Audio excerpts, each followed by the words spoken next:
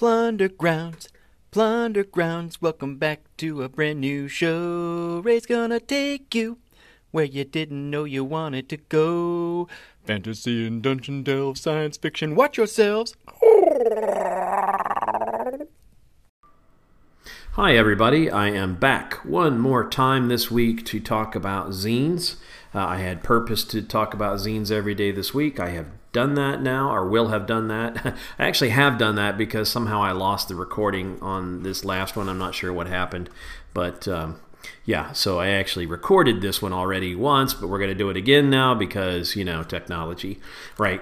Well, today we're going to look at two different zines, and like I said, that will finish my week of looking at zines, and it's been really great because I feel more in touch with my collection now, which means I'll probably continue this in some form. I think once a day is probably too much for you all in terms of your listening tolerance for my voice and my terrible mic discipline and all that, but yeah, well, I'll keep going at this for a little while. I also will try to keep these a little shorter. I've been saying short, but I've been going around 30 minutes, so maybe that's a little too long. Your feedback is welcome on that front. Anything you want to tell me I'm doing wrong or could improve on, maybe is a better way to say it, and whether that's mic discipline or how long my episodes are, or the kind of things that you want to hear that I'm not covering, that would all be great. All right, so today we're going to start off with a zine called Low Life. Low Life is a digest-sized zine, 8.5 inches tall by 5.5 inches wide. It has 36 pages, I believe. It's very thick cardstock cover and even fairly thick interior paper. So much so that it's not very bendy. Like, it's actually kind of hard to flip through. I think that's okay because it's not, I don't know how much you'd flip through this. It's kind of laid out in control panel patterns, so you can kind of open in a lot of places you can open a spread and get kind of everything you need in 2 pages without having to flip around.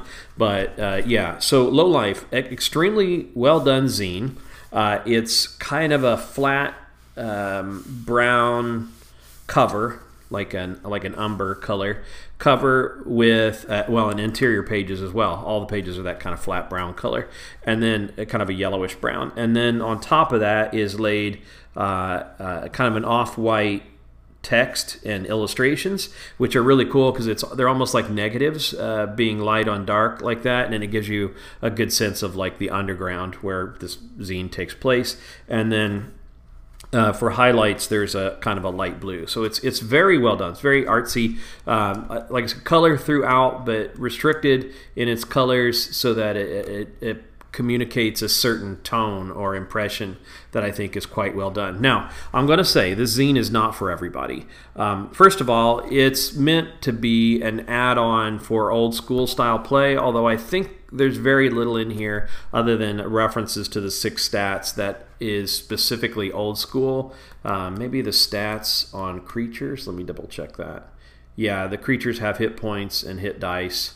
But that's about it. And they'll say things like armor as scale, and then that's really, do they have a damage on their attacks? They do.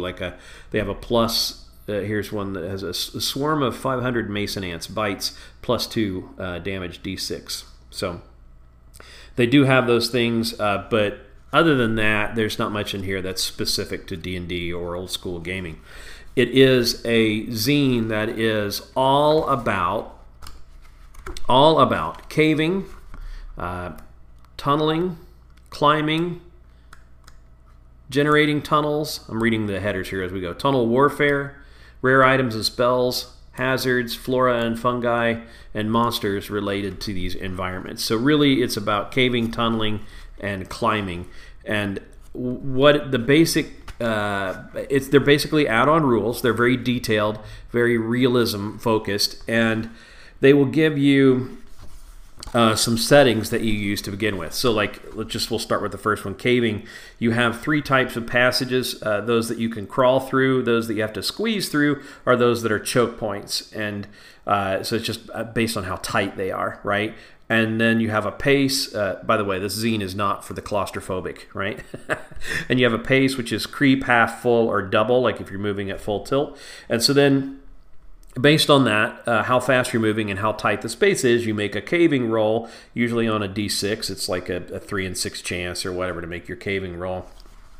If you fail your caving roll, then you roll against stats to see what happens. Now, usually you roll against con first, and if you succeed, you only suffer the effects of the next failure that you roll.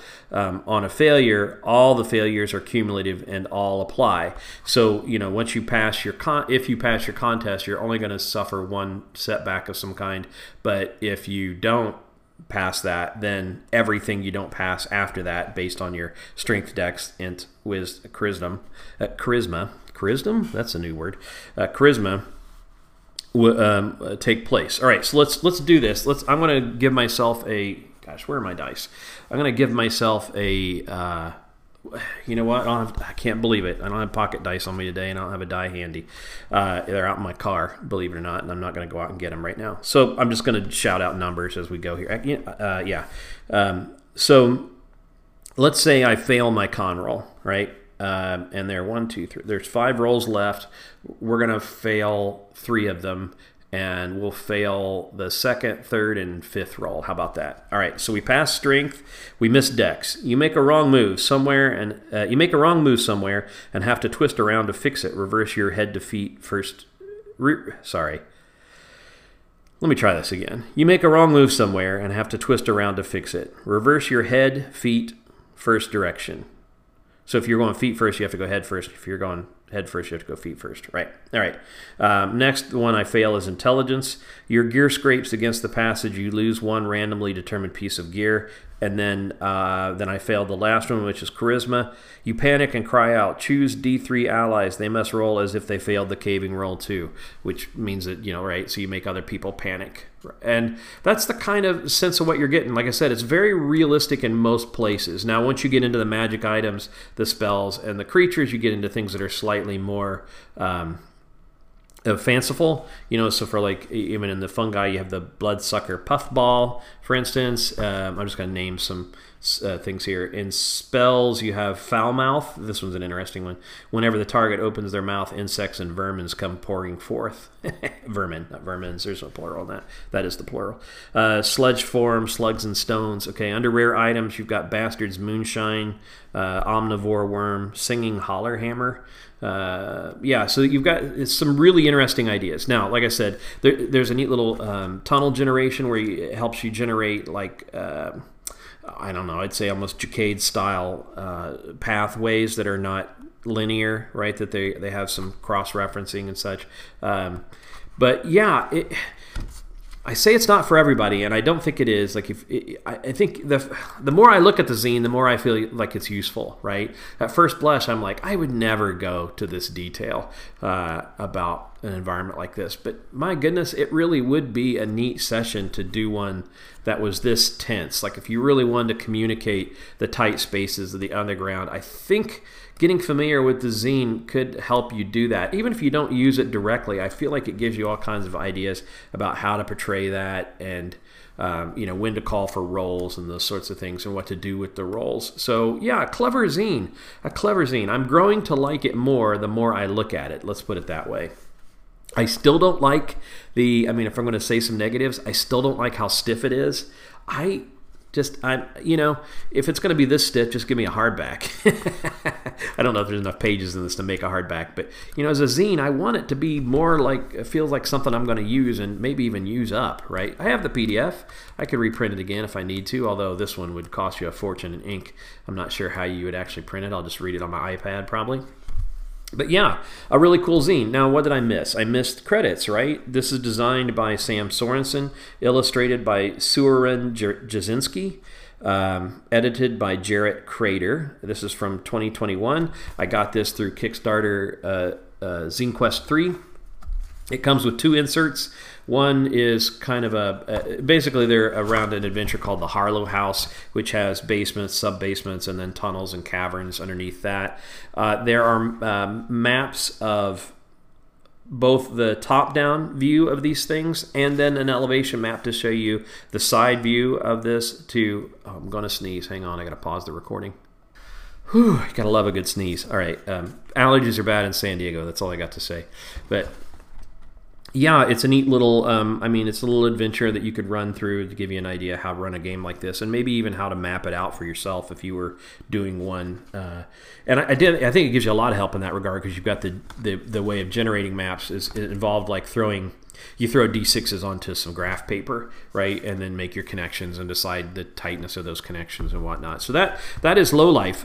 You can get it. Oh, I got a link in the show notes, and I had it up, and I don't have it up anymore. I want to say, I know you can get it in digital form. I'm not sure it's still available in print form. In the Kickstarter, I know I paid $12 for this for both print and digital, which I think is a real steal. Totally worth it. I don't know what it is it is today. Again, I don't know if it's available, and I think I paid shipping on top of that. Probably it would be my guess. But yeah, really neat zine. Again, wasn't so impressed the first time I looked at it. So if you got this zine and you're kind of thinking, I'd never use this, yeah, spend some time with it. Spend some time with it. It bears discovering, right? Okay.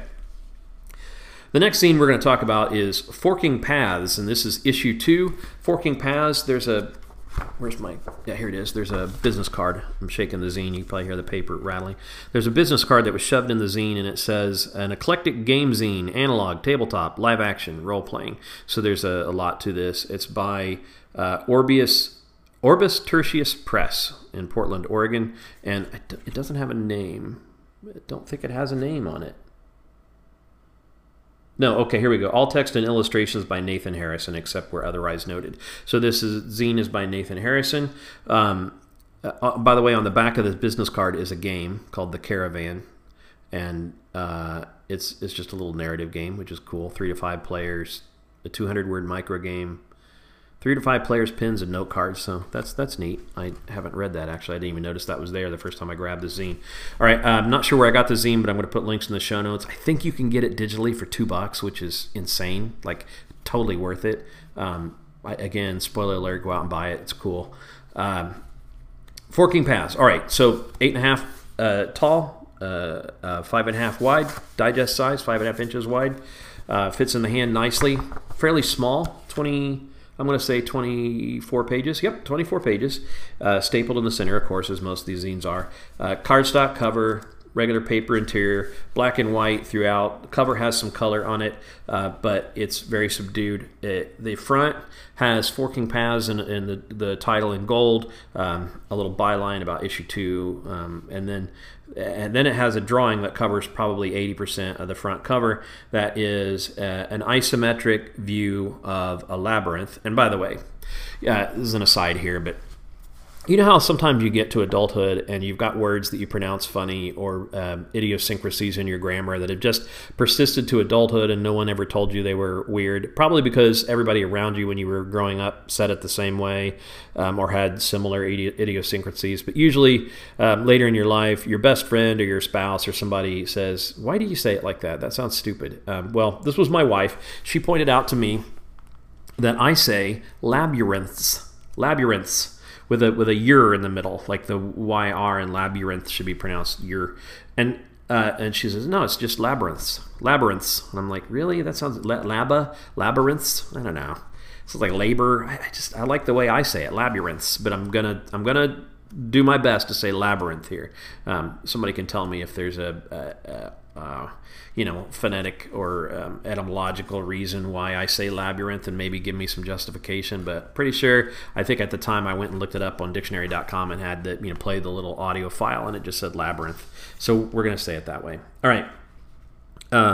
This book's all about labyrinths. It's really in 2 parts. The first 5 pages is an essay on an overview of the classical myth of the labyrinth, and it's really entertaining. Like, I really enjoyed reading this. It's a thoughtful little essay.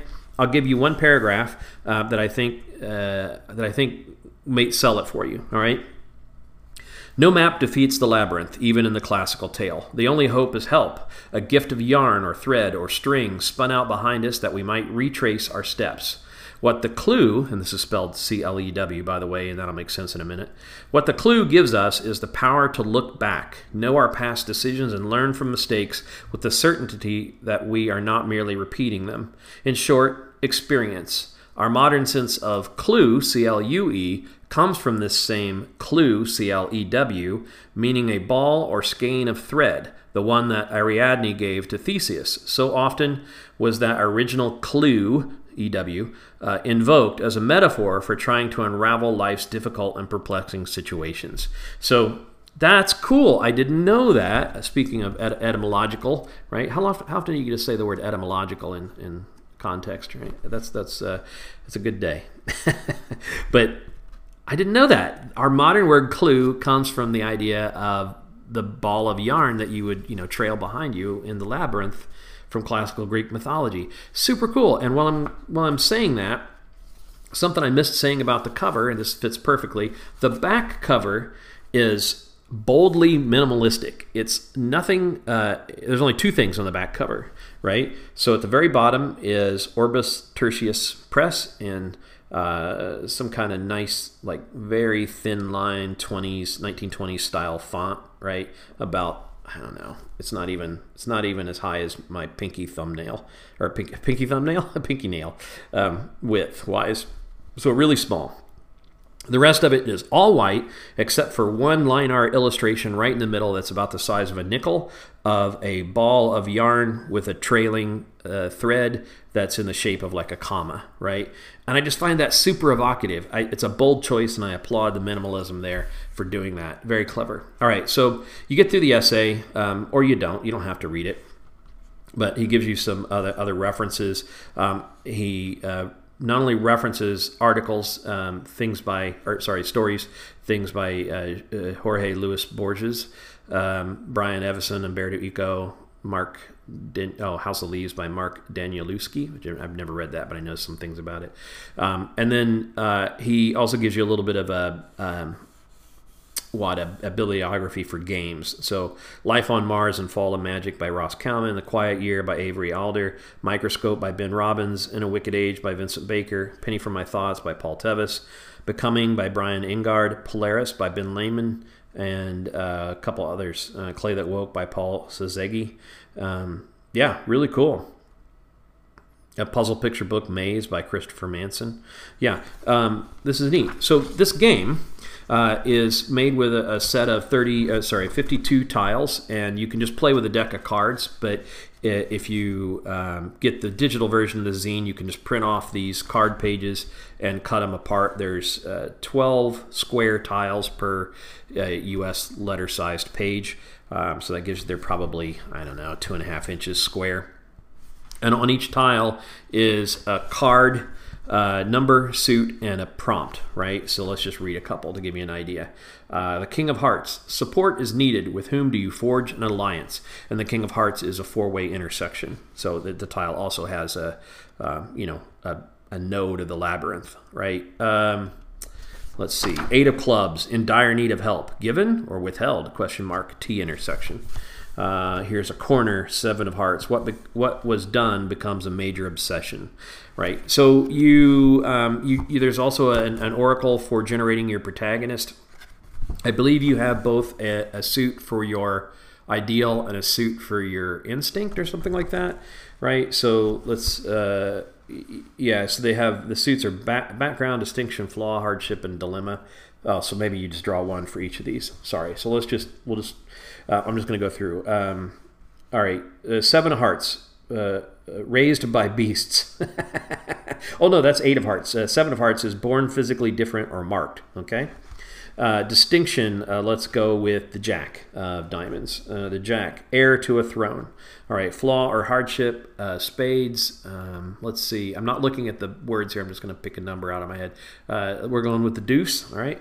Consumed by ambition. And then clubs, let's go with lucky seven, right? Again, so something important has been stolen, broken, or befouled. So I like raised by beasts. We're going to stick with that one. We were raised by beasts. We have, what was my next one? Oh, but we're an heir to a throne. Well, that's interesting. What happened there? What was the next one? We're consumed by ambition, probably from our genetic, something about our kingliness is in our genes, right? We don't know why we're consumed to better ourselves, but we are. We leave our happy state in our bear den to seek a kingship. Fate has prepared for us, right? And then what did I say? Lucky 7, right?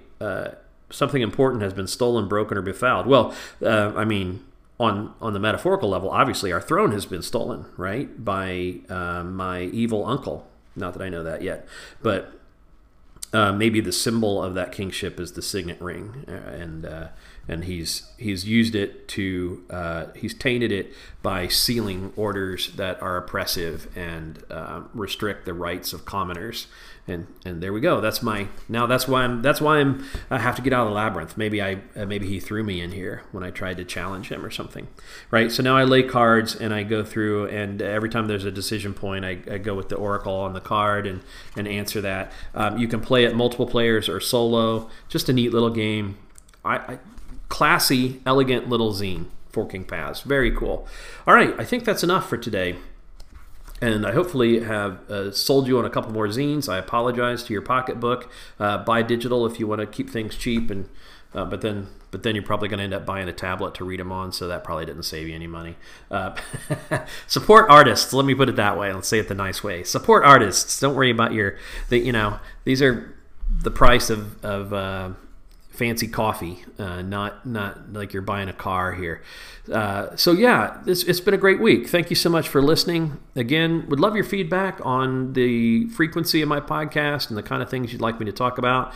If listening to somebody talk about a zine is not all that interesting, let me know that as well. I realize that I'm looking at a physical product, which is more visceral for me, and I'm trying to describe it to you, and you don't get to see it, so it may lose something in the translation. Totally get that. I will also plug a friend of mine's podcast. John Allen Large has been doing a couple zine-related podcasts this week.